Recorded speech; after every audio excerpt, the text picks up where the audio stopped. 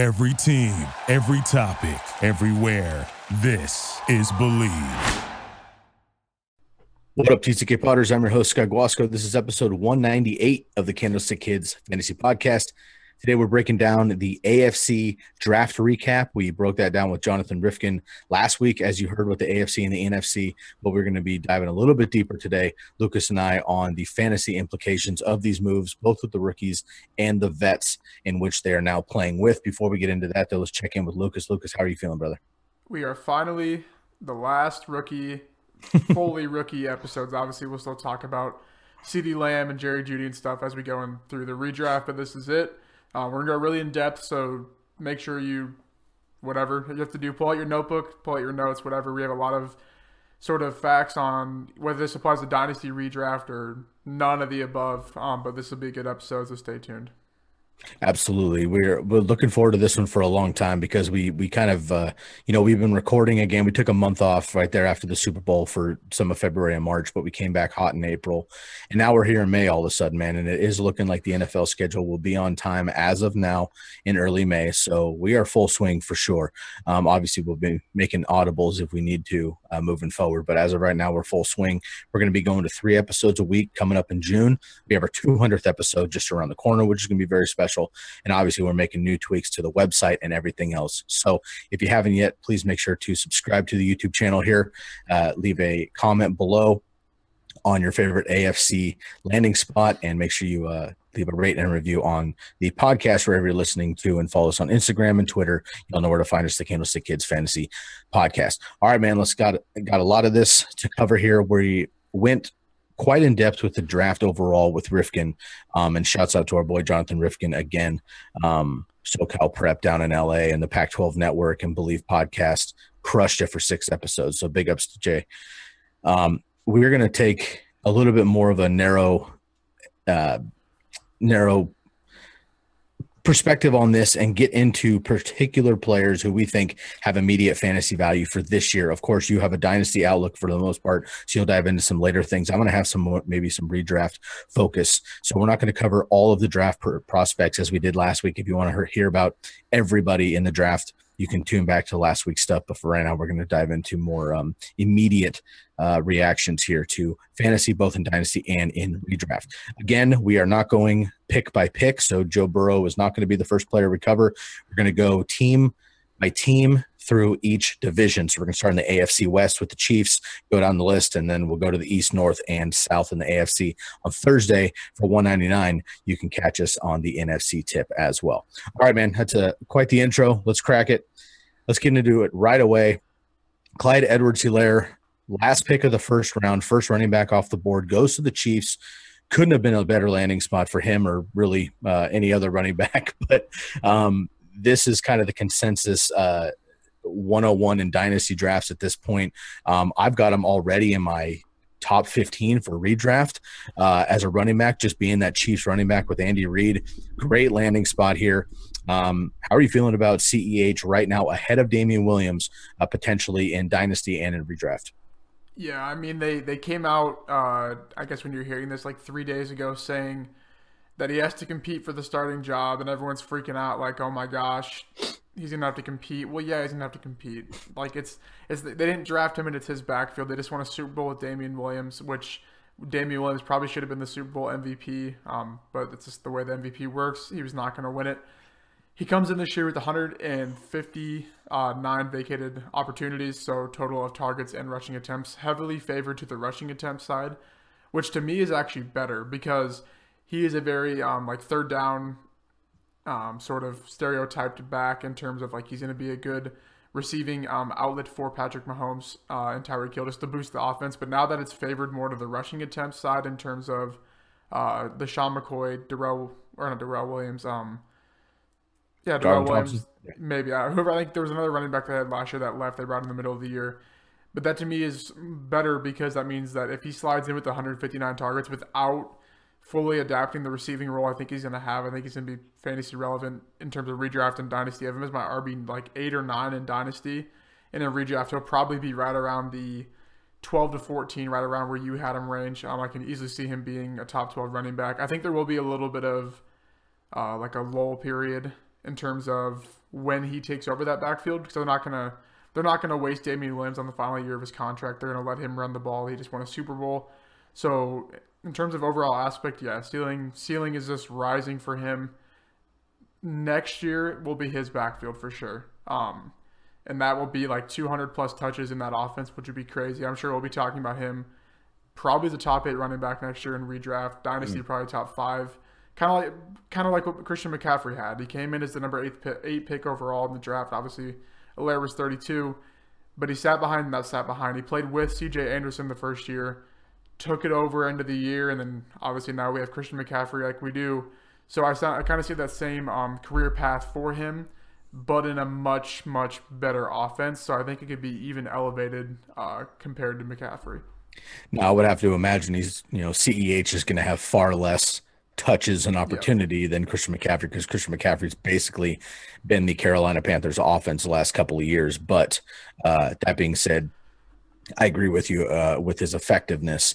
I have him at number 15 right now. So we are super excited. As you saw on the Instagram yesterday, we announced that we finally have our first official batch of rankings up. Lucas has dropped his rookie rankings a while back. We had some pre-draft rankings just to mess around with it a little bit, but we finally dropped our rankings yesterday.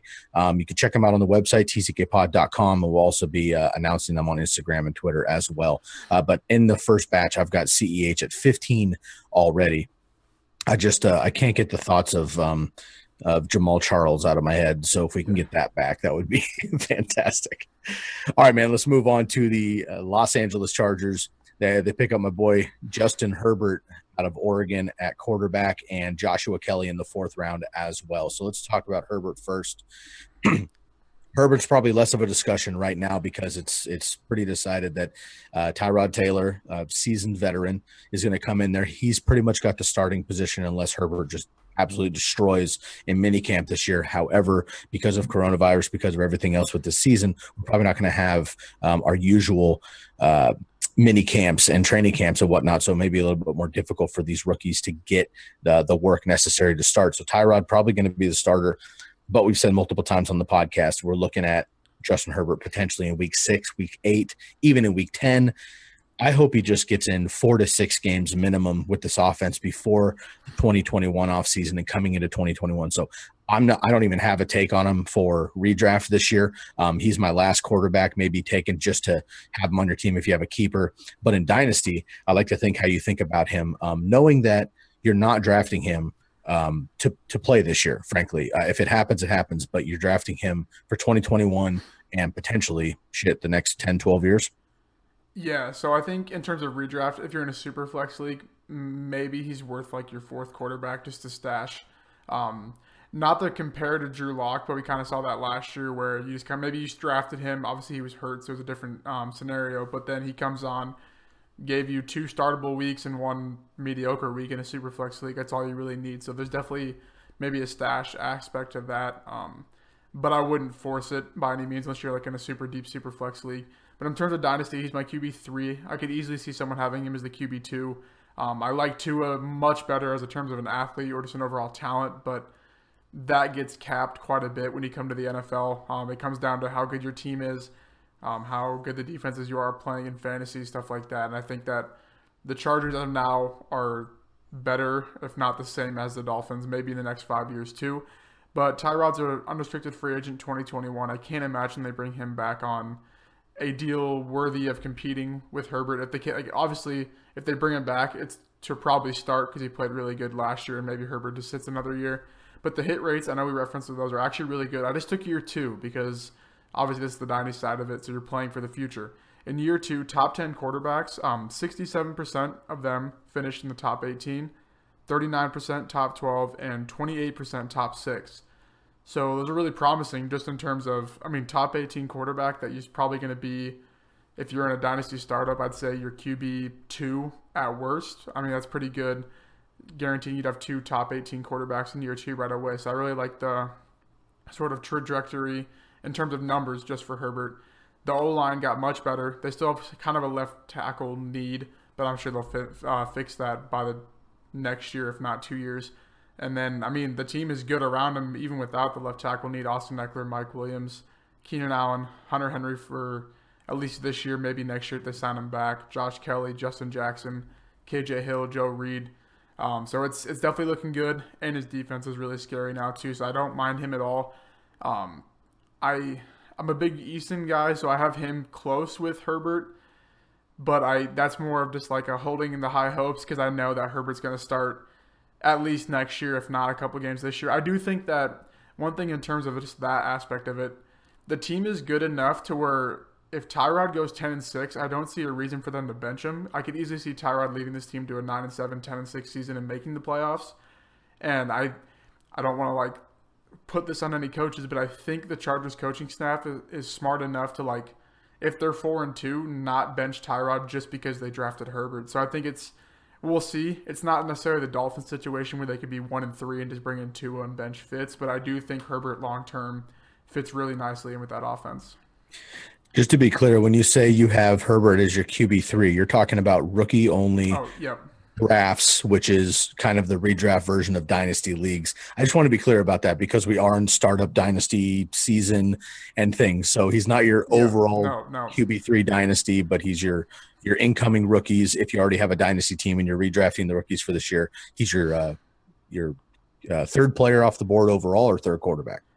Third quarterback. He's right around my 107 right now, but that's because this skill position class was so loaded. Normally I go quarterback. Like you always take best available, which is a quarterback in Superflex, but like I got him at the 113 in a 14 team league the other day, Superflex too, and I don't even need a quarterback, but I just took him because you have to. In terms of overall dynasty rankings, he's right around my QB 20 right now. Redraft will probably be like the 40s just because we don't know if he's going to start right away or not. Right, and in single quarterback leagues, even in dynasty, he's going to fall way back. I mean, you and I, which we haven't shared yet, we just finished up this 2-week long startup dynasty draft with all these awesome Instagram accounts. We're going to share that. That's going to be a whole episode series coming up in a couple of weeks. But basically, we drafted an entire dynasty team, and then we had our rookie draft after the NFL draft, and we were able to get Herbert with our last pick of the entire draft. He was our 26th pick overall, and we got him in the 4th round of a rookie draft. So I like that a lot as our 5th quarterback, I believe. So feeling pretty good about that. All right, let's stick on the Chargers just for a couple more minutes. I know that we want to put just a little bit of mention on Joshua Kelly, running back out of UCLA, Joe Reed, wide receiver of Virginia, and KJ Hill, 7th rounder out of Ohio State. But all those guys have the potential, again, with this potentially high-powered offense for a real long time. Any mentions about those guys real quick? Yeah, Josh Kelly surprisingly was not who I thought they were going to take. So we have preferenced it before. They traded their 2nd and their 3rd round pick, prime running back, real estate, you could say, in this class, for Kenneth Murray on the Patriots pick. So one, that signals that they obviously did not care enough to go get, at worst, A.J. Dillon, which I thought they might even try and get a Jonathan Taylor or something like that. So Austin Eckler, he's like my dynasty RB like 6 right now overall, and I want to keep moving him up. But in terms of Josh Kelly, that kind of leaves him in a good role because he's going to be the RB3 as of now on this offense, but he's a special teams player, which when it comes down to making the decision between him and Justin Jackson, if they have to make a roster cut, they're going to choose the guy that plays special teams, especially if Justin Jackson was the 33rd pick in the 7th round 2 years ago, I believe. So there's not much attached to him, and he's a free agent next year. So Josh Kelly to me is basically like, I don't want to I know we're big on Justin Jackson. We like the role he's going to come into this year.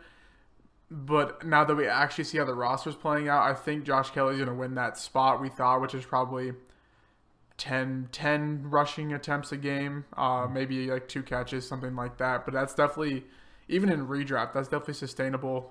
We started, Justin Jackson, I remember 2 years ago, towards the end of the season, when Melvin Gordon got hurt, they had the Austin Eckler and the Justin Jackson, and he was definitely a flex play in redraft. So we could see that with Josh Kelly. With Joe Reed, he was a 94th percentile speed score, just a downfield stretcher. To me, this kind of is concerning for Mike Williams because he's a free agent next year. I don't know if they're going to pay him. I know we talk in fantasy, he's kind of an annoying subject to talk about because the air yards are there, the opportunity's there, but the production never seems to click, but he always finishes with 1,000 yards. Maybe this is his replacement. If not, I think Joe Reed will win that 3rd position on the depth chart not much fantasy value. And same with KJ Hill, he'll probably play the slot. He kind of rose up during the Senior Bowl practices. Obviously, the corners in the Senior Bowl were not good whatsoever. I think the earliest one got taken was like the 4th round. But, I mean, that's kind of expected upon big name corners aren't going to go to the Senior Bowl. So, yeah, I mean, I think the big one here is Josh Kelly. He's probably late second round, super flex, rookie drafts, maybe even 3rd round, but he's definitely worth a look just in terms of hopeful upside. And I think unless you have a very deep roster, such as we did in our dynasty league, and we actually made this move here, so we just happened to take a couple of charges. Just why I'm bringing it up, but we took Justin Jackson before the NFL draft, and it felt great. And then Joshua Kelly got picked, and as we were going through the rookie draft, you were making a strong push to grab Joshua Kelly just to make sure we have the definite number 2, whomever it is, for the Chargers. B, if Eckler goes down somehow, we may have both running backs, and we've seen over the years with Melvin Gordon and Austin Eckler that the Chargers are more than happy to use 2 running backs. So I thought that was kind of a handcuff of a handcuff. You don't see a lot of the third options, but in this particular case, I thought it was great. Quick ranking update. I have I think I'm lower on Eckler than most people just because I want to see how the summer plays out with these 3 running backs. I've got him at 14 in redraft right now. Obviously, the potential is top 5. I get it, but I've got him at 14 right now with some other positions. And then I've got Justin Jackson at 45 and Joshua Kelly at 59. They could definitely get a lot closer as the summer goes, but right now with everybody else, that's about where I've got them, just to give some perspective. All right, let's move on to the Raiders. Basically, we're talking about the wide receivers here: Henry Ruggs, Bryan Edwards, and then Lynn Bowden, who is officially a running back at this point. He kind of came in as a hybrid guy, quarterback even at Kentucky, quarterback, running back, wide receiver. He is officially on the depth chart as a running back. Of course, they might use him in hybrid sets, wildcat formations, whatnot. But let's start first with the 12th pick overall. Henry Ruggs, first receiver off the board. We talked about this in previous with Rifkin as far as the draft capital and all that stuff, but this has to upgrade the Raiders in general and give them a deep threat with Tyrell Williams, but also it's got to help Derek Carr. Yeah, I'll do the receivers and I'll go into Derek Carr because I've actually grown on him quite a bit. So Henry Ruggs, like I said, he is going to be the Tyreek Hill of this offense. Yes, he's fast. Yes, he's caught some deep balls, but that's not going to be the role he's used in. Like I said, Tyreek Hill catches deep balls because he runs right past the corner, but they're going to run quick routes. They're going to run screens, slants, reverses. They're going to hand it off to him out of the backfield. That is what Ruggs is going to be. And just to touch on that, Derek Carr, everyone thinks that I don't really know where people get this persona that he's good at throwing deep balls because he's not. Last year, his average depth of target was 6.55. That was like 38th out of the top 40 fantasy quarterbacks last year. His deep ball completion percentage was 43.8%. And yeah, I mean, like that, when I was doing the research, like I kind of had the same persona, like, oh, that's what they're missing is Henry Ruggs. I saw that, went back and looked at it. Outside of those deep attempts, I subtracted those out, subtracted out those completions. It was a 73.76 completion percentage, which is really good. I mean, like that's top 10 in terms of. It's Drew Brees. Yeah. Mm-hmm. So I'm not saying like that's going to be it because they added Henry Ruggs, since they're obviously going to use him on seam balls. But if they keep this offense compact over the middle with Darren Waller, Hunter Renfrow, Bryan Edwards played out of the slot at South Carolina, but that's because he was the best receiver on the team. I envision he'll kind of slide out back and forth a little bit. And then Lynn Bowden, listed as a running back, that could be one just to, I don't know, because like I think he's going to play both, but maybe that's just to like make him maybe design more to play the running back. But we see running backs all the time go out and play the slot. I kind of envision that role for him too. But to me, Ruggs is probably like my receiver 25 to 30 range in Dynasty. I don't know if I'll have him a lot. I'm not a big fan of sort of unproven Tyreek Hills, if you will. Obviously, if he proves himself, then I'll be on board. But I don't like taking risks that big. But Derek Carr, to me, is the huge riser from all this. If you, like I said, if you fix that sort of trying to pass the ball downfield so much, which I think they will, and they were super confident. They made it obvious they were not taking a quarterback days before the draft, not even the day of the draft or after. Like they were saying that they're cool with their quarterback room, and you have Mariota behind him. I think that's going to be one competition. It's an overall just like boost of confidence for him, and now he has weapons. So I think he's definitely, I want to say like a middle QB2 in Dynasty. Redraft, I'll probably have him. It's tough because obviously I have him probably above Drew Brees in Dynasty just because obviously, but then like Drew Brees will be over him. Maybe Rodgers in redraft. So it's kind of tough compared to redraft, but Dynasty, I think I have him as a middling QB2 right now. As far as Ruggs, I've got Ruggs right now in redraft, and again, first set of rankings, a lot of this is going to change. I've got him at 46 right now, and he's just kind of in that general ballpark of deep threats. So, Mike Williams, Marquise Brown, Christian Kirk, Darius Slayton, John Brown, Preston Williams, Deontay Johnson, some of those guys. So there's some other rookies in that area too. So again, I think he's going to be successful in this offense, but I definitely need to see it before that happens. And Derek Carr, let's see, I have a note here. I have 2 columns on my rankings. Of course, I have the ranking of 1 to 32 as far as quarterbacks go, but then I have a pre-draft rank. So I made a set of rankings that I just had personally before the NFL draft to see how I felt about people before shit went down with the draft. I think it's smart to have that perspective of how things change. So I had Derek Carr at 31 out of 32 quarterbacks before the draft. Yeah. Mariota comes in. They did not have a ton of weapons. They want to run the shit out of the ball. Their defense is getting better, which means they shouldn't be trailing as much, blah, blah, blah. I had him at 31 out of 32 with Jared Stidham behind him as the only one. After the draft, I have boosted him up 10 spots. I've got him at number 22 now, and he's just behind Gardner Minshew, who I could see him potentially passing up as well if the Jags don't do more in their pass game. So I am also growing on Derek Carr there.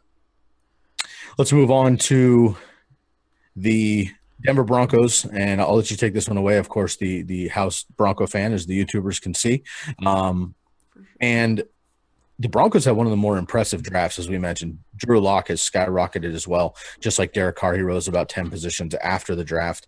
Let's talk specifically about Jerry Jeudy, Hamler, and Albert O. Yeah, for sure. So hopefully giving a year on the podcast, people realize I'm a realist when it comes to this. I'm not a big like Homer.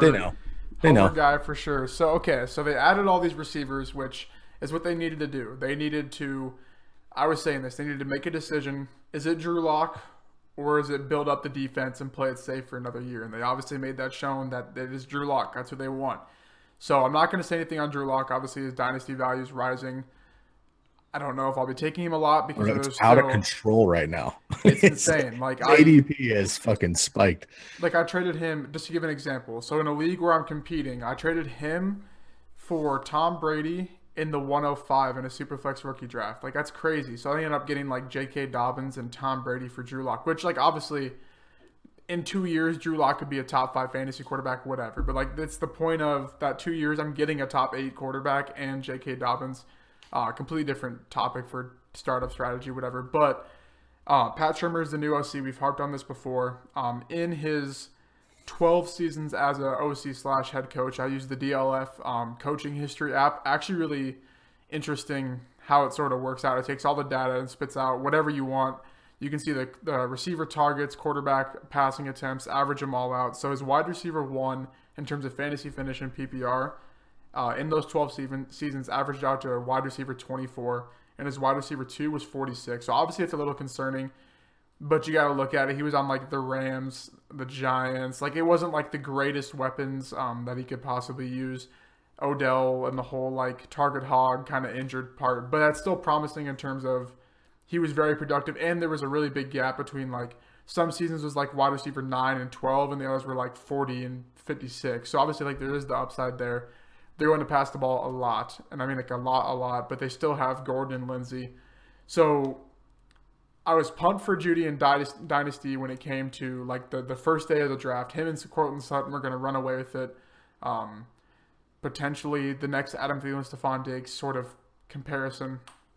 But then they drafted Hamler and Albert O, and even Tyree Cleveland, who I think is going to make the roster. And they still have the other guys that were already on the roster, Deshaun Hamilton, Tim Patrick. They signed back the CFL guy, Deontay Spencer, who was used quite a bit. So there's a lot of mouths to feed. So in terms of overall dynasty rankings for Jeudy and Sutton, it's got to be like wide receiver 2s, but it's got to be like the bottom of wide receiver 2s now, because there's so many other guys that would take over him. Drew Lock's probably he's like my 12 in dynasty, but I'm sure he's people's like 6 or 7 now. So it's all out of control. But if this hits, like I said, if this offense hits, I watch out because I think it's. I don't want to like be bold or anything, but it's better than the Chiefs if it hits. We have a better defense, so it's definitely rising up. But if, like I said, if it don't hit, it's gonna be bad. Like I don't even know who our backup is. I kind of forgot. I was saying that this is where I wish we had Case Keenum and Joe Flacco still, just in case it didn't hit. But we'll see. A tip I would say would be don't overdraft sort of anyone on that team because we saw this last year with the Browns. Kind of the persona of having a lot of good players helps everyone fantasy value. It does sometimes, but majority of the time it doesn't. Right. I have dropped Cortland Sutton from 13 pre-draft to 19 post-draft. I've got Jerry Jeudy, around 40 right now. He'll probably raise by the summer, but I'm just kind of unsure how these rookies are going to fall, obviously, without getting that in-person connection with their quarterbacks. So we'll see what happens there. Albert O, I think, is going to be really interesting. Noah Fant is still the dude for right now. I'm not really worried about him. I do have him as my tight end 12 right now, and Albert O could definitely affect that one way or another. But I think long-term Albert O's going to be the truth, at least in some 2 tight end sets. So, all right. That's a lot of information. Maybe a third of the podcast already on the AFC West by itself. But I think, anybody that's paying attention here in May and April, the way that you and I do, know that there's this immediate narrative right now that everybody's talking about, which is the AFC West, the Chiefs, the Raiders, the Chargers, and the Broncos, I'm sure had a little Zoom call before the draft and we're like, look, all of us are fucked if we don't do something to keep up with the Chiefs. The Chargers decided, okay, cool, we're pretty stacked on offense already. We're going to go heavy on defense, which they did. The Raiders and the Broncos decided, we're decent on defense. Let's upgrade that offense. So they're all trying to even out and chase the Chiefs. So we'll see what happens. Obviously, the Chiefs still hold the keys as of right now. But as you mentioned, man, in a year or two, the Broncos, if they hit, the Chargers are a great team that kind of consistently overwhelm. And who knows what will happen with the Raiders, but they are building the weapons to compete. So the AFC West, man, is kind of going from the Chiefs and everybody else to a potentially pretty competitive division overall. So excited to hear about that. So a lot about the AFC West. Let's get into the rest of it and crush out here. Make sure to check out our website, tckpod.com, for all of our updated rankings. Again, Lucas and I finally dropped our first official set of rankings where you can catch all of these here, the ones that we don't cover through the podcast. Okay, let's get into the AFC East. Now, the Patriots don't have much to talk about. They had 10 picks. They went 3 defenders right off the bat here to add to the number 1 defense in the league from last year. So we know what Bill Belichick wants to do. The only skill players that we may or may not care about ever in fantasy are the 2 tight ends. Dalton Keene and Devin Asiasi. Do you want to cover either one of these guys? There's, the quick mention of the last time, I said this on the last podcast, the last time that the Patriots drafted 2 tight ends in the same draft was 2011. That's Gronk and Aaron Hernandez. Obviously, the Aaron Hernandez stuff off the field is a whole nother conversation. But those 2 guys for the 2 years on the field together were fucking incredible, and both of them were, frankly, top 8 tight ends together. Do you think these 2 guys have potential to do that in the next couple of years, or are these maybe just pieces for the Patriots? I think the only one, Dalton King's going to play like a fullback sort of. Think of Jacob Hollister for Seattle. That's kind of like what he's going to play. Obviously, Hollister got targets just because Will Disley got hurt, and they were just not very deep on offense. But he'll play more of the blocking back. Asiasi is the only one I want to touch on. He ran extremely well at the combine, kind of a speedy burner-ish tight end. And it has to mean something that they traded up for him. I don't want to say over anyone else because his tight end class wasn't very stacked anyways. But there's got to mean something. So we'll see how that plays out. He could easily be... I'm not going to say the next Gronk because that's dumb, but he could easily be a good fantasy tight end for years to come just based off production. Not many players there, and they got a brand new quarterback. So it's kind of maybe they get that connection just because they're both kind of new players and maybe they take off, but I'm not buying too much into it. I'm sure there were similar conversations when Gronk and Aaron Hernandez got drafted. People were just like, I don't know who to take, who are these guys type thing. So we'll see how that plays out. I think it's interesting that you mentioned their draft capital because a lot of times for tight ends and players in general, if they're not in the first or second round, you're kind of like, they're not in the first or second round. Both these guys being third rounders, I think it's important to just note that I looked here with all the tight ends that were drafted. Cole Kmet went first of the tight ends at 43 overall to the Bears. After that, though, was Ozzie at 91 to the Patriots, and then 101 was Dalton Keene to the Patriots. So the Patriots took 2 of the first 4 tight ends off the board. That's ahead of Adam Troutman, Harrison Bryant, Albert O, Bryson Hopkins, some of these other guys that we were looking forward to, and we broke down pretty heavily. So again, Bill Belichick does his thing, but he's generally correct. So important to keep an eye on these guys. And again, we know that tight ends aren't going to produce as a rookie for the most part in a redraft, maybe not even for dynasty for the next 2 or 3 years, but some deeper names if interested. All right, let's move on to the Bills. Zach Moss, Devin Singletary. We got to talk about this right away. And then Gabe Davis out of UCF, wide receiver as well. So Zach Moss and Devin Singletary, we know that Devin Singletary broke out on the scene last year, really emerged. My guy, Frank Gore,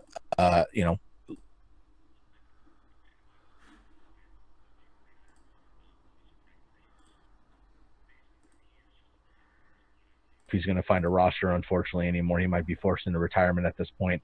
However, he was able to get a handful of touchdowns. He was able to come in on those, second, third, and fourth and short with Josh Allen and make it happen because Devin Singletary's 5'7". I mean, he's just not that guy, but he is a versatile back.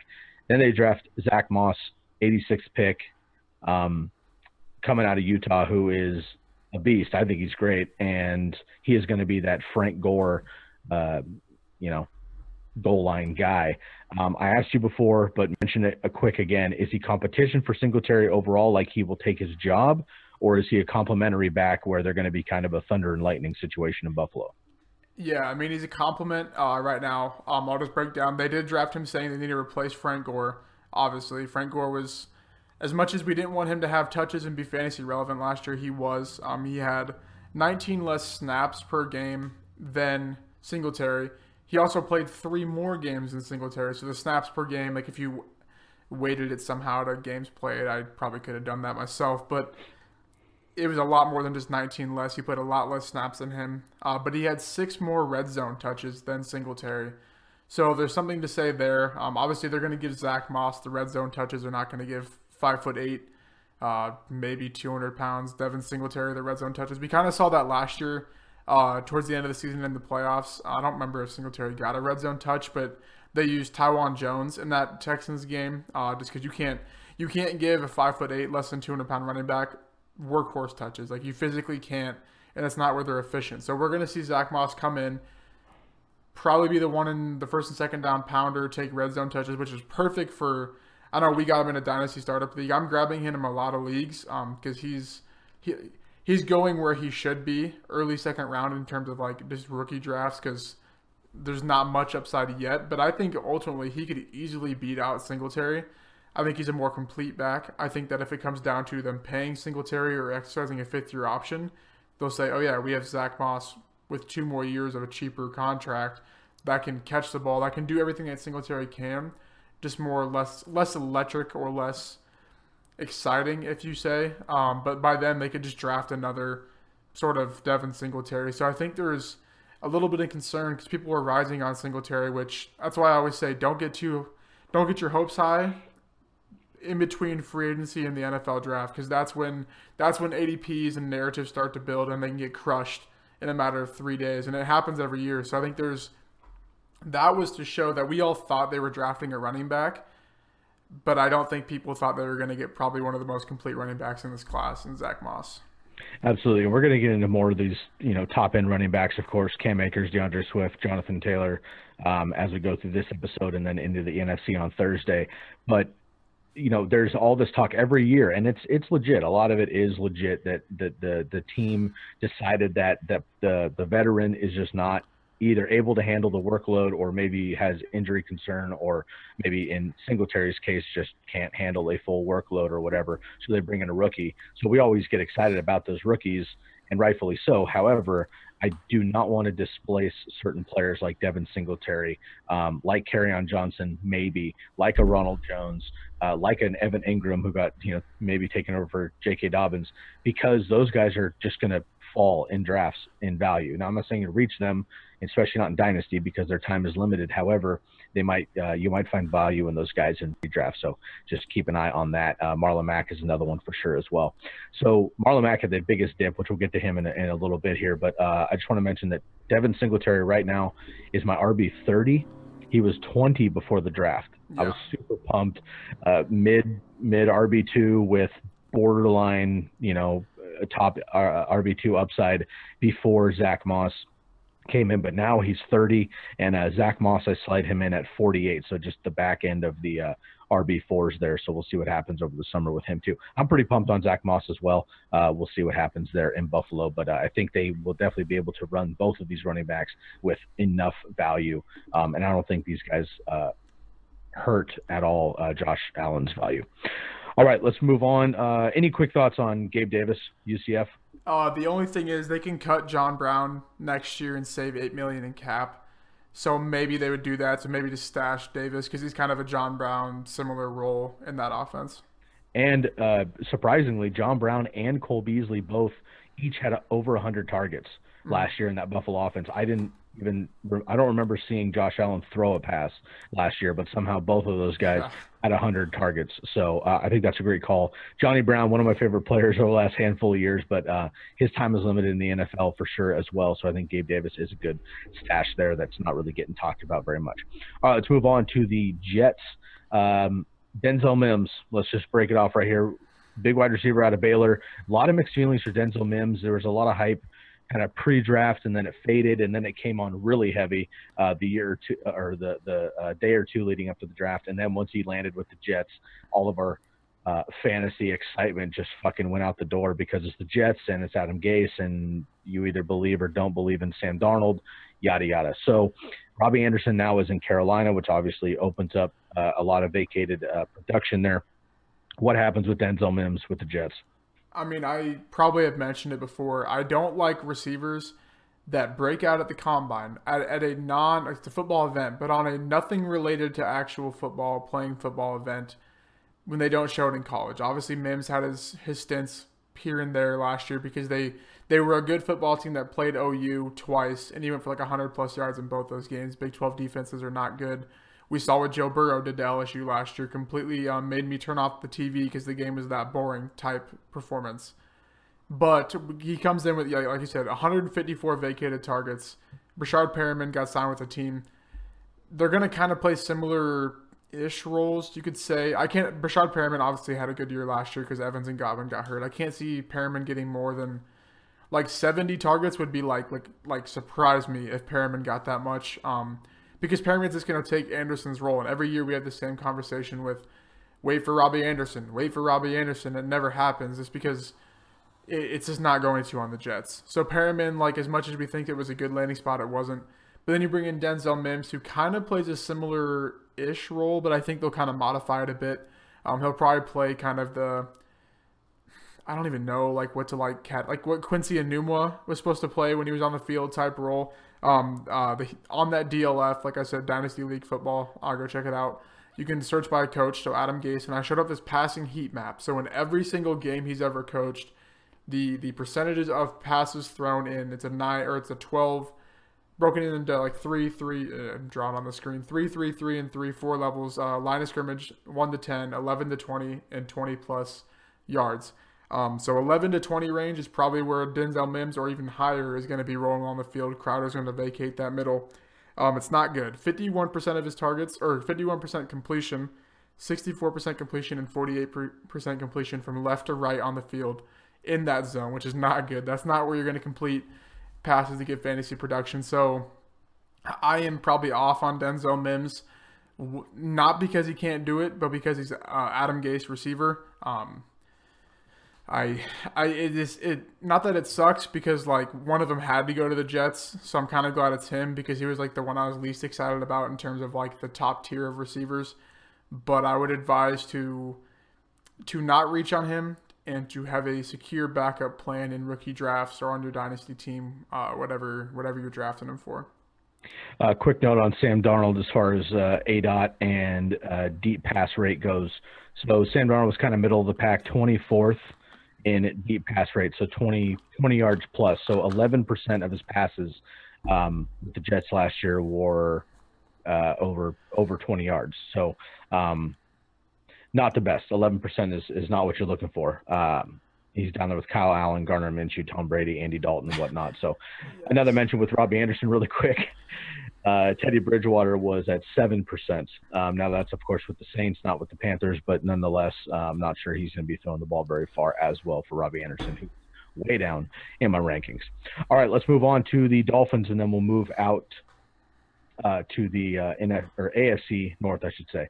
All right, so let's just jump quickly into Tua, 5th pick overall. No surprise here to Miami. There's not really much to talk about, I don't think, right now. Again, we're in May. We have at best May, June, July, August, September. We've got 5 months, if everything goes to plan, for Tua to be 100% healthy, to have an opportunity to take that starting job from Fitzmagic. Personally, I don't think he starts until minimum week 4, 6, maybe even sits out half the season at least. Let's just maybe 1 minute take on Tua. Let's say he starts. How are you feeling about him? Obviously, in Dynasty, he's a grab, but in redraft, maybe, how are you feeling about Tua overall? Yeah, I don't know, because that offense is a lack of weapons, and a lack of weapons only works for Ryan Fitzpatrick, who's just going to sling the ball downfield. Mm-hmm. So Tua can obviously do that, but I just don't think he will, coming into the league kind of banged up on a rising team, but still not that great team. So I hope they don't play him right away. I hope they wait till. Me too. I hope they wait till next year, to be honest with you. Like, let him get a full year, totally and that, it's not that he couldn't do it if he comes in, but I think you let Fitz run it out, let him go 7-9, let your defense build some chemistry, let that new O-line go, let Jordan Howard and Matt Breida just run them into the ground, replace your running back next year. Add a receiver in the draft. I think that's what I think they're going to do, because that's what I harped on pre really off season, what they need to do, and they've done exactly that. They had a really good draft, as much as people don't think they did. So I hope they continue the smart sort of build everything around the quarterback before you insert your quarterback strategy. Then I will really like Tua. QB2 in my rookie quarterback rankings. I think he's at my 11 in terms of overall dynasty rankings. Redraft, I probably will have him like the 30 range, because you kind of have to rank him thinking he will start, but I might take him in like one super flex redraft league just to have him, but I highly doubt I'll have many shares of him. Yeah, and quick note on the Dolphins. They had 12 picks, tied with the Jags for the most picks in the AFC this year. They also have 10 next year in 2021. Now, of course, if they are horrible again, they'll have a higher pick anyway in the first round, but nonetheless, they have 10 picks already. They got Tua, they got a tackle, and then they pretty much went defense all the way down for the rest of their draft. So next year, they could certainly look at more receiving options. They could look at bolstering that offensive line, and looks like the Dolphins, man, probably not this year, but in the next couple of years, I really believe that the Dolphins and the Bills are going to be running the AFC East. So we'll see what happens. All right, let's move on to the North and the South. Once again, make sure to subscribe to the YouTube channel. Please leave a comment to your best and worst AFC landing spot, and share and write a review for the podcast. We much, much appreciate your support. We just had a homie reach out to us on IGDM, but he found us via YouTube. So, of course, again, as you see our numbers here, I mean, there's nothing to hide. Our subscribership is low on YouTube. We just started a couple weeks ago. We're getting it going. So we much, much appreciate you sharing the link and getting the word out to your friends and your family to make sure that you can find all of our content. All right, let's jump into the North here, man. We'll start with the powerful Ravens, who, again, I think consensus had at least a top 3 draft overall in the NFL. They just reload here. Patrick Queen at the top. Again, we don't talk defense, but one of my favorite players in this defensive class in general, and he somehow lands on the Ravens, who didn't need any more help on defense. Then let's talk about J.K. Dobbins and Devin Duvernay. Devin Duvernay, wide receiver, looks like he's just going to be another compliment in this offense. But let's focus here on J.K. Dobbins, who coming out of Ohio State, running back, who is basically just Mark Ingram all over again. But let's talk about this year and then in Dynasty. Yeah, so I was sort of most of the fantasy crowd. Like, when he got drafted, I was like, oh, come on, like, really? Like, you had to draft Dobbins. But then I sort of like... I think it's awesome. I think it's a perfect spot. I kind of like dove into it. He was like my RB like 6 in rookie rankings, and I was like, wait, no, you can't do that to yourself. He's back up to my RB 3 right now. Actually, might be my 4. I don't know. Him and Akers are close. I think Akers is gonna have like 2 years of good production, and then probably ruin his legs just like Todd Gurley did. But J.K. Dobbins, Mark Ingram's a free agent in 2022, so they won't sign him back by then. So do you have to wait 2 years? Possibly, because they do. They obviously liked Mark Ingram enough to run him a lot last year, but they can cut him next year and save $5 million cap space, which is definitely for a team that has a lot of young talent reasonable because they're gonna have to pay a lot of their young talent. So you have to kind of they'll make smart moves with that. They could also trade him this year or next year just to save that money. Some team might maybe just need a running back filler for a year. But they actually ran 2 running back sets or personnel 29% of their plays. So even if they keep him for 2 years, you're getting J.K. Dobbins, or he wins the job, you're getting Mark Ingram for 29% of the plays, which would still be a good fantasy ad for sure. And then Gus Edwards had 24 red zone touches last year as the backup. So I'm not. He's probably the only thing I can say about him is he's probably my lowest in terms of the tier 1 running backs in redraft. That's probably the only thing I'd have for him that would be like negative. But like if you pair him with Lamar Jackson and Mark Andrews, Devin Duvernay, Marquise Brown, even if Mark Ingram's the backup for his career, like watch out. Like it's you can't. No one could stop this running attack last year, and then you probably added one of the best running backs in this class. You added one of the best running backs in this class, maybe even the best, to that rushing attack. So he has the highest ceiling. Like we know Lair and JT does, but he by far has the highest ceiling out of this class, and I'm super excited for him. Yeah, I agree. Mark Ingram, I was just looking here. Mark Ingram had 3 red zone touches a game, and he had 46 red zone touches himself. So, again, we know that Lamar's going to run the ball a lot, but the Ravens run the ball more than anybody else in the NFL. And, frankly, I mean, Lamar Jackson surprisingly absolutely crushed last year, led the NFL in passing touchdowns basically just to prove a point. So, obviously, he can do it. But the makeup of this offense is going to be to run the football first and foremost, and that's going to start with Mark Ingram. But if Mark Ingram doesn't hold up, who's been a very productive running back for his career, J.K. Dobbins, I think, is in the driver's seat to just, frankly, I think be the most productive running back in this rookie class this year if Mark Ingram goes down. Now, of course, Jonathan Taylor with Marlon Mack and whatever is a conversation too, which we're going to get to here in a minute. But I think that in this Ravens offense right now, I think that actually J.K. Dobbins might have that opportunity over Taylor potentially. So I have Mark Ingram right now at 22. He was at 19 pre-draft. I just dropped him a couple with J.K. Dobbins coming in just because I think it is Mark Ingram's backfield unless he gets hurt or is ineffective, which I just don't think he will be. He had 15 total touchdowns last year. I think he's going to be just fine, and that'll give J.K. Dobbins an opportunity to come in and kind of spell him occasionally, be the new Gus Edwards possibly. Let's not forget about Justice Hill as well. So I've got J.K. Dobbins at 36 right now. So one of the higher rookie running backs there in the back end of the RB3s. All right, let's move on to the Steelers here. Chase Claypool, wide receiver on paper. There's conversation that he might be a tight end. 6'4", 240, 260, depending on the reports. I mean, the dude's a beast. Actually, let me look at it really quick here.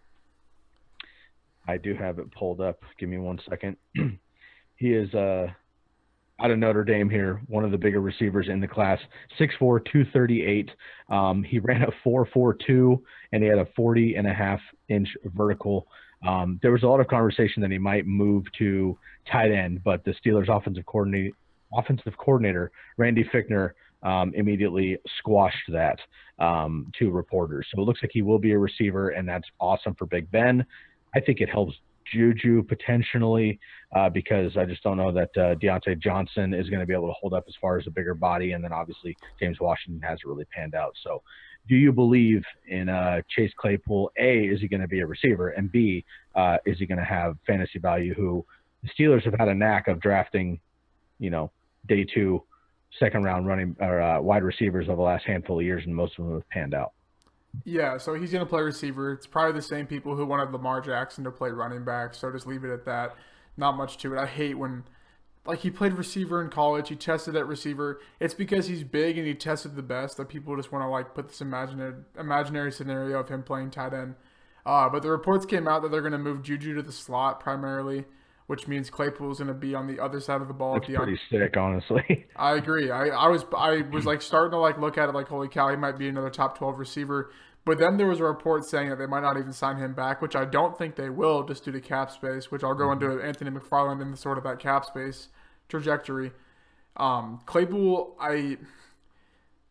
it's tough to sort of evaluate where I have him, because I kind of have him ahead of like the clear guys like Tyler Johnson, Duvernay, like guys that are probably like not going to see a lot of production but have a lot of upside. But I can't find myself putting him above of like a Mims, as much as I don't really like Mims. There's definitely a clear like tier between like Ayuk, Mims, the sort of the lower ones, and Claypool. But I could easily see Claypool being a 1 just because Deontay Johnson kind of sits right around the production he had last year. Washington's just a deep burner. And if they do get rid of Juju, then there's a lot of vacated production for sure. But like I said, they're 25th in cap space right now. They're going to have to, obviously, if they pay Juju, they're going to be even less in cap space. And that's where I'll just go into Anthony McFarland with the next pick. Brings him way up. So they obviously sitting behind James Conner. We all know the injury history, blah, blah, blah. James Conner's a free agent next year. And if they pay Juju, there's not a chance they're paying probably not a chance they're paying James Conner anyways. But if they pay Juju, not to cancel that out, they might not even have the draft capital to get a top guy at running back or the free agency money to go sign someone. So McFarland is soaring through. I don't want to say my redraft or dynasty rankings, but like he's definitely like probably the best dynasty stash I've found so far. I already have him in like every single league. Obviously, I was really high on him prior to the draft. He's right around my RB, I think 7 or 8, probably 8 range in terms of dynasty rookie rankings. But yeah, I mean, I think that he doesn't have workhorse size, extremely fast guy. But we've seen the Steelers pull workhorses out of non-workhorse running backs. So I really like McFarland for sure. Yeah, I agree. I was just looking at my rankings here, and I actually just boosted him up a little bit while we were talking, just because I totally agree with you. I think he's going to be awesome. My only hesitation with him in redraft specifically is Jalen Samuels, Benny Snell are still there. Now, I think Anthony McFarland's better than both those guys. Different skill sets. Jalen Samuels is kind of his own like pseudo tight end receiver guy, but he can run the ball. He was very effective last year when Connor went down. But with Connor's injury history, I do think there's a potential that McFarland gets the opportunity quick. So we'll see what happens there with the Steelers. But two kind of sneaky under the radar picks, in my opinion, for them, who I think fit them very well. Let's move on to the Browns. Not much to talk about here, skill player-wise. They did a lot more in free agency and trading than they did with the draft, bringing in Jedrick Wills, offensive tackle out of Alabama, which helps. Baker, of course, I actually gave him a little bit of boost. But really quick, just your thoughts on Harrison Bryant, tight end at FAU, and then Donovan Peoples-Jones. Picked in the back of the 6th round. Obviously, they already have Odell and Landry, but Odell could potentially move. There's been trade talks-ish, half-ass rumors for the last 2 years. There in Cleveland. Cleveland has 4 tight ends already, so I'm not really sure what the Harrison Bryant move is. Just quick thoughts on both of these guys. Yeah, Bryant's going to play yet again. There's a lot of J-backs in this class, I like to call them, or the tight end, fullback hybrids. Njoku's probably going to get dealt, I bet.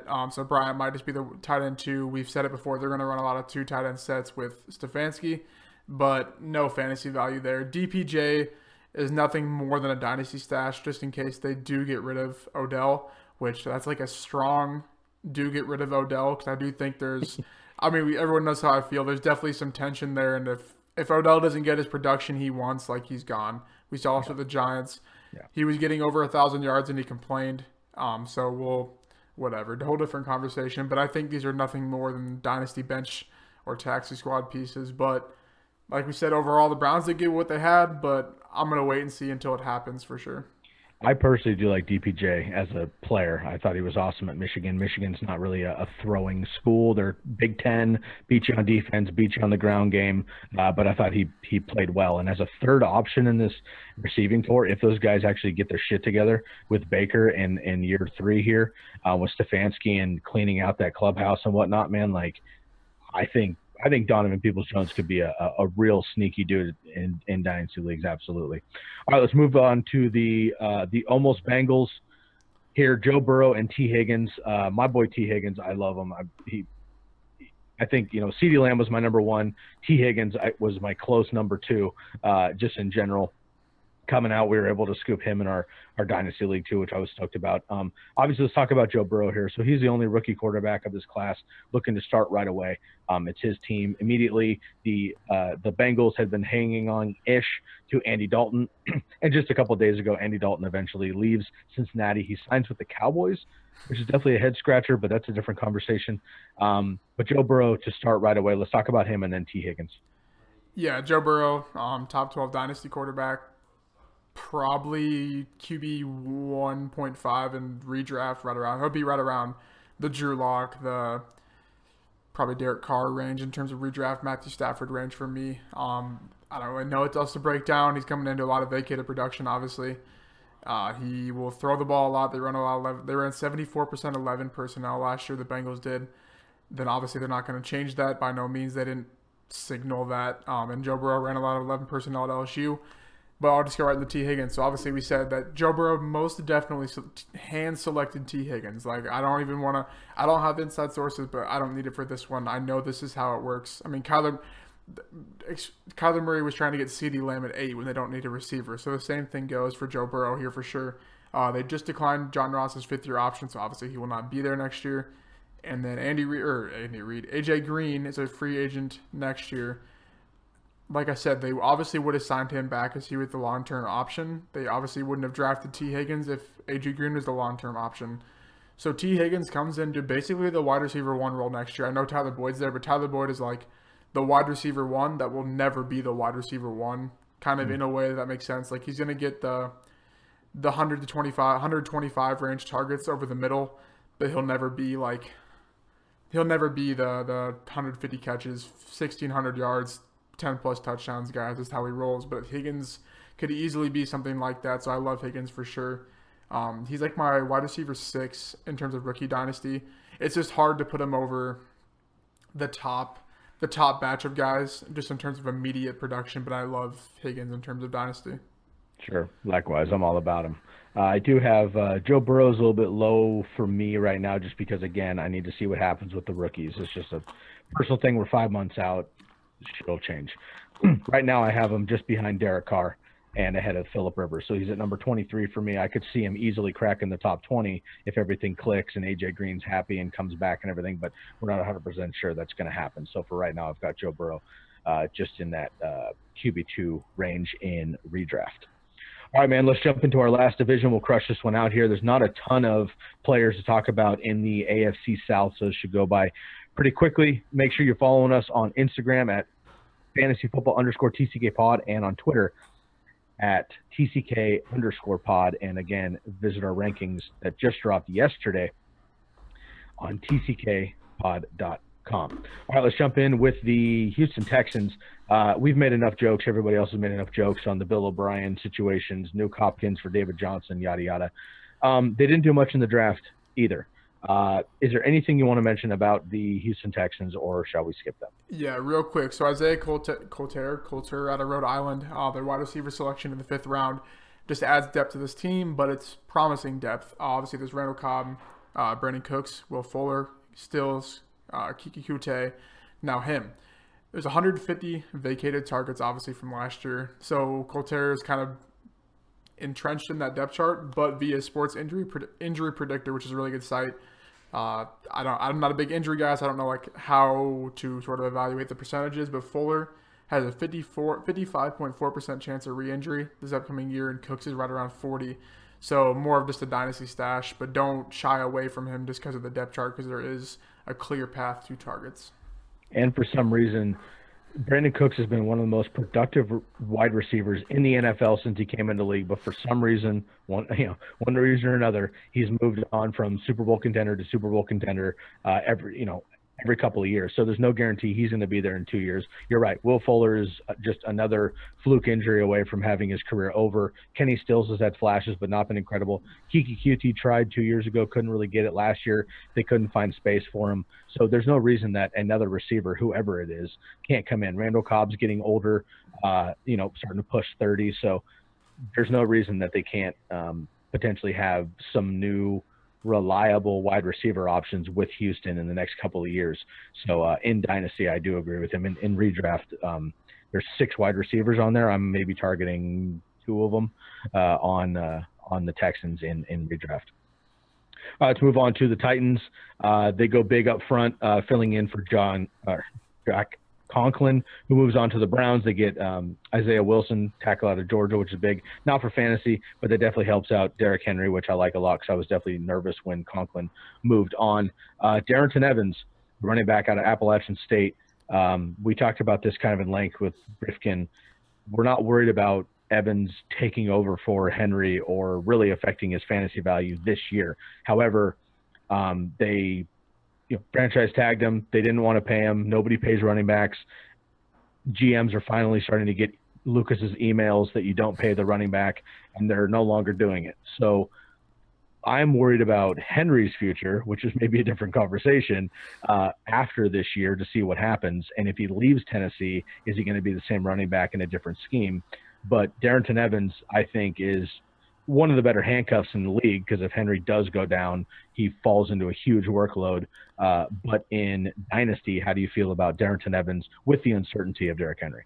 Yeah, he's just a taxi squad guy. The only concern I have, obviously, you laid out the whole contract and opening in roster spots, but he's just not a workhorse. He's a workhorse guy for Appalachian State.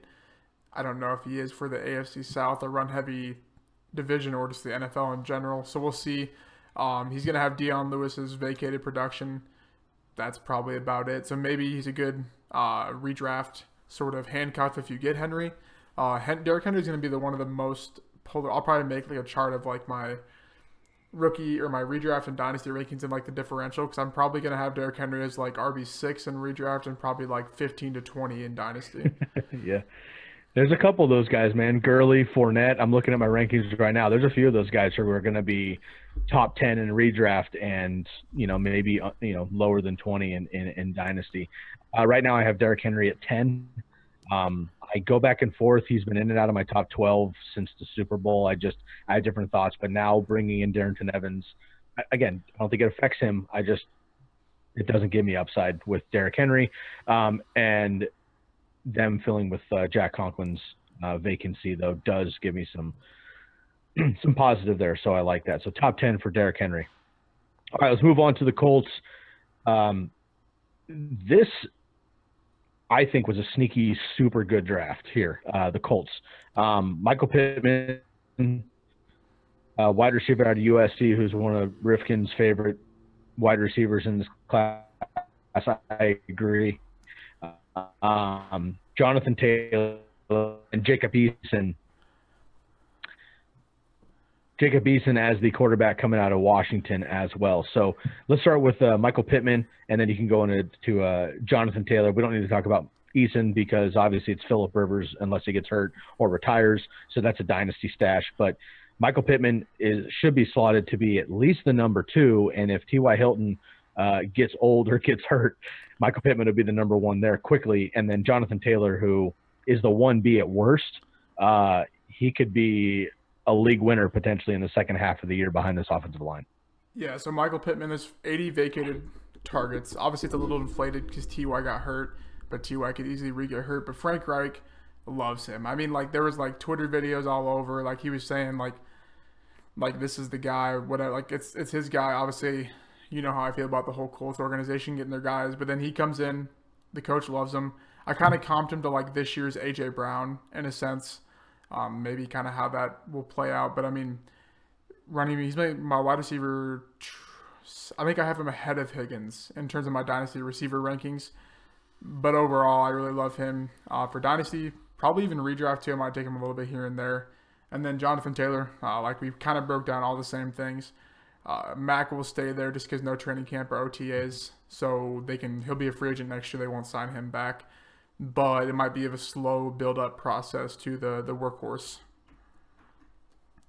I've got Jonathan Taylor at running back 21 right now, and I moved Marlon Mack all the way down to 31.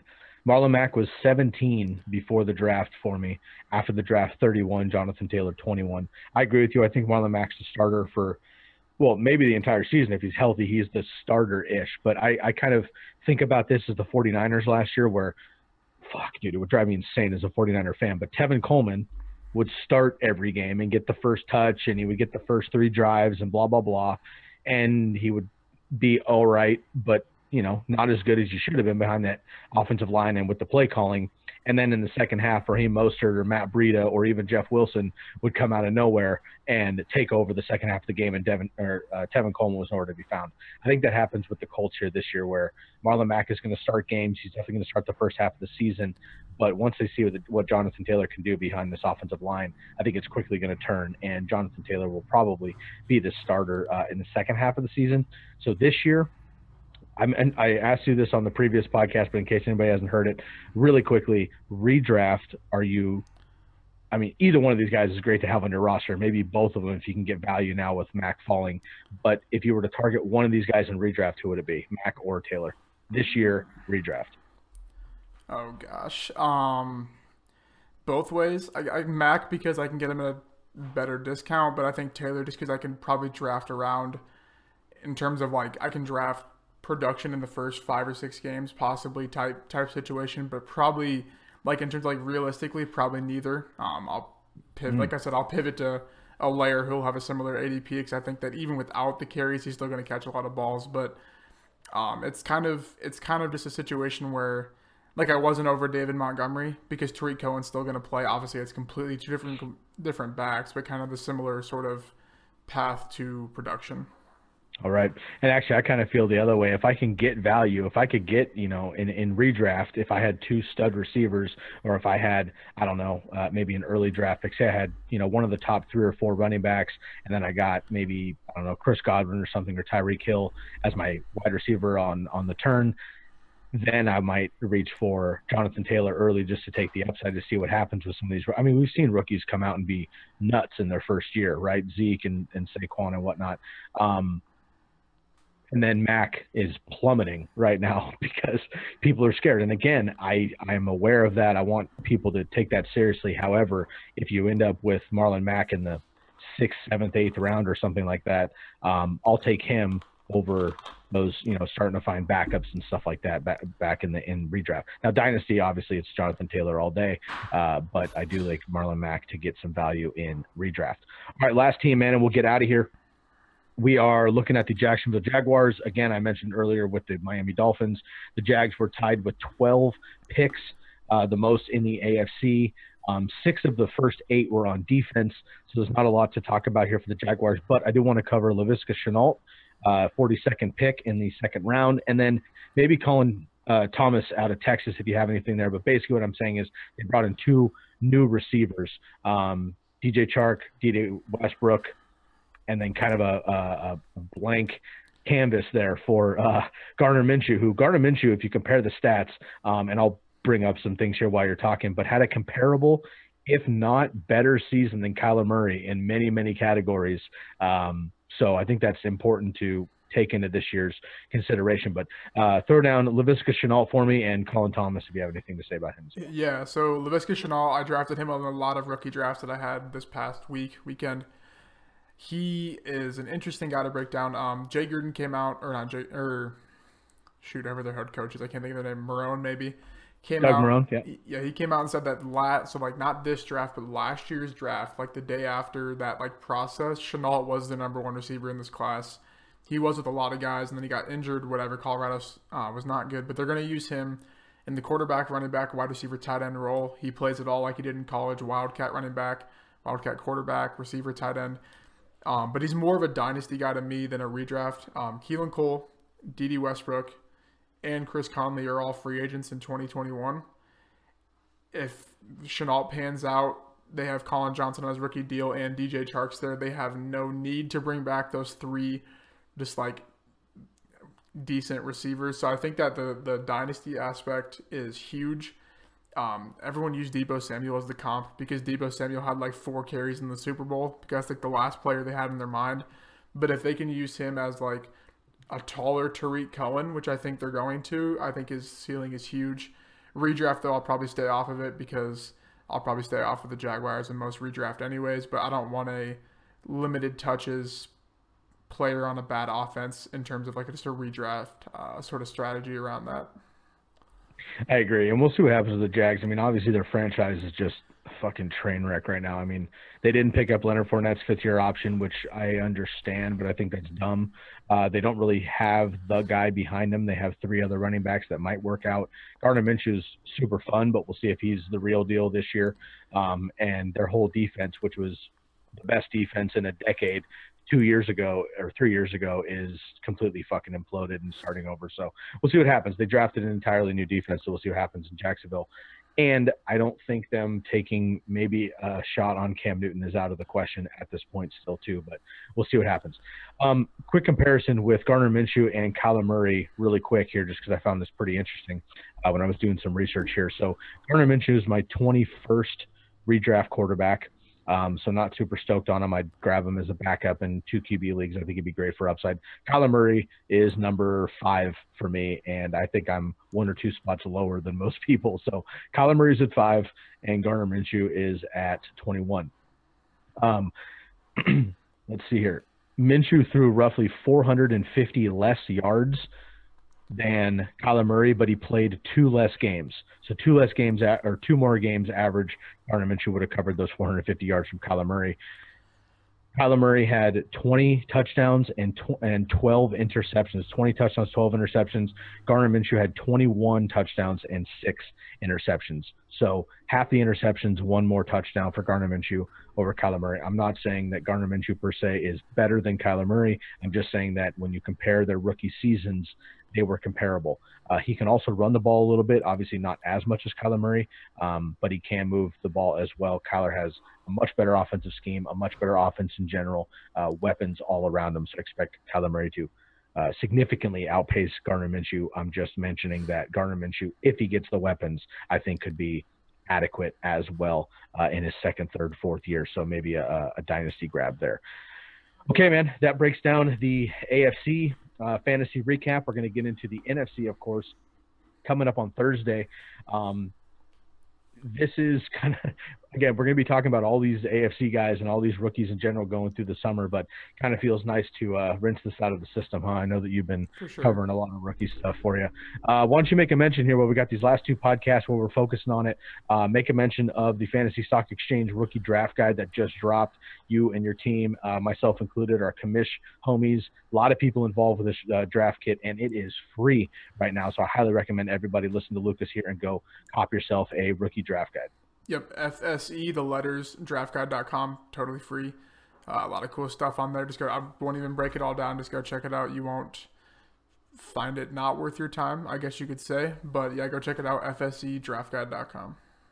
Lucas is being humble per usual. It's a fucking incredible website that has all of the rankings from a lot of different people breaking it down. It has film review to teach you kind of how to watch film, has player profiles, has player ranking cards, awesome graphics, everything else. So a lot of energy went into this rookie draft guide. So make sure you go get that. It is free, FSEstockexchange.com. Make sure you go grab that.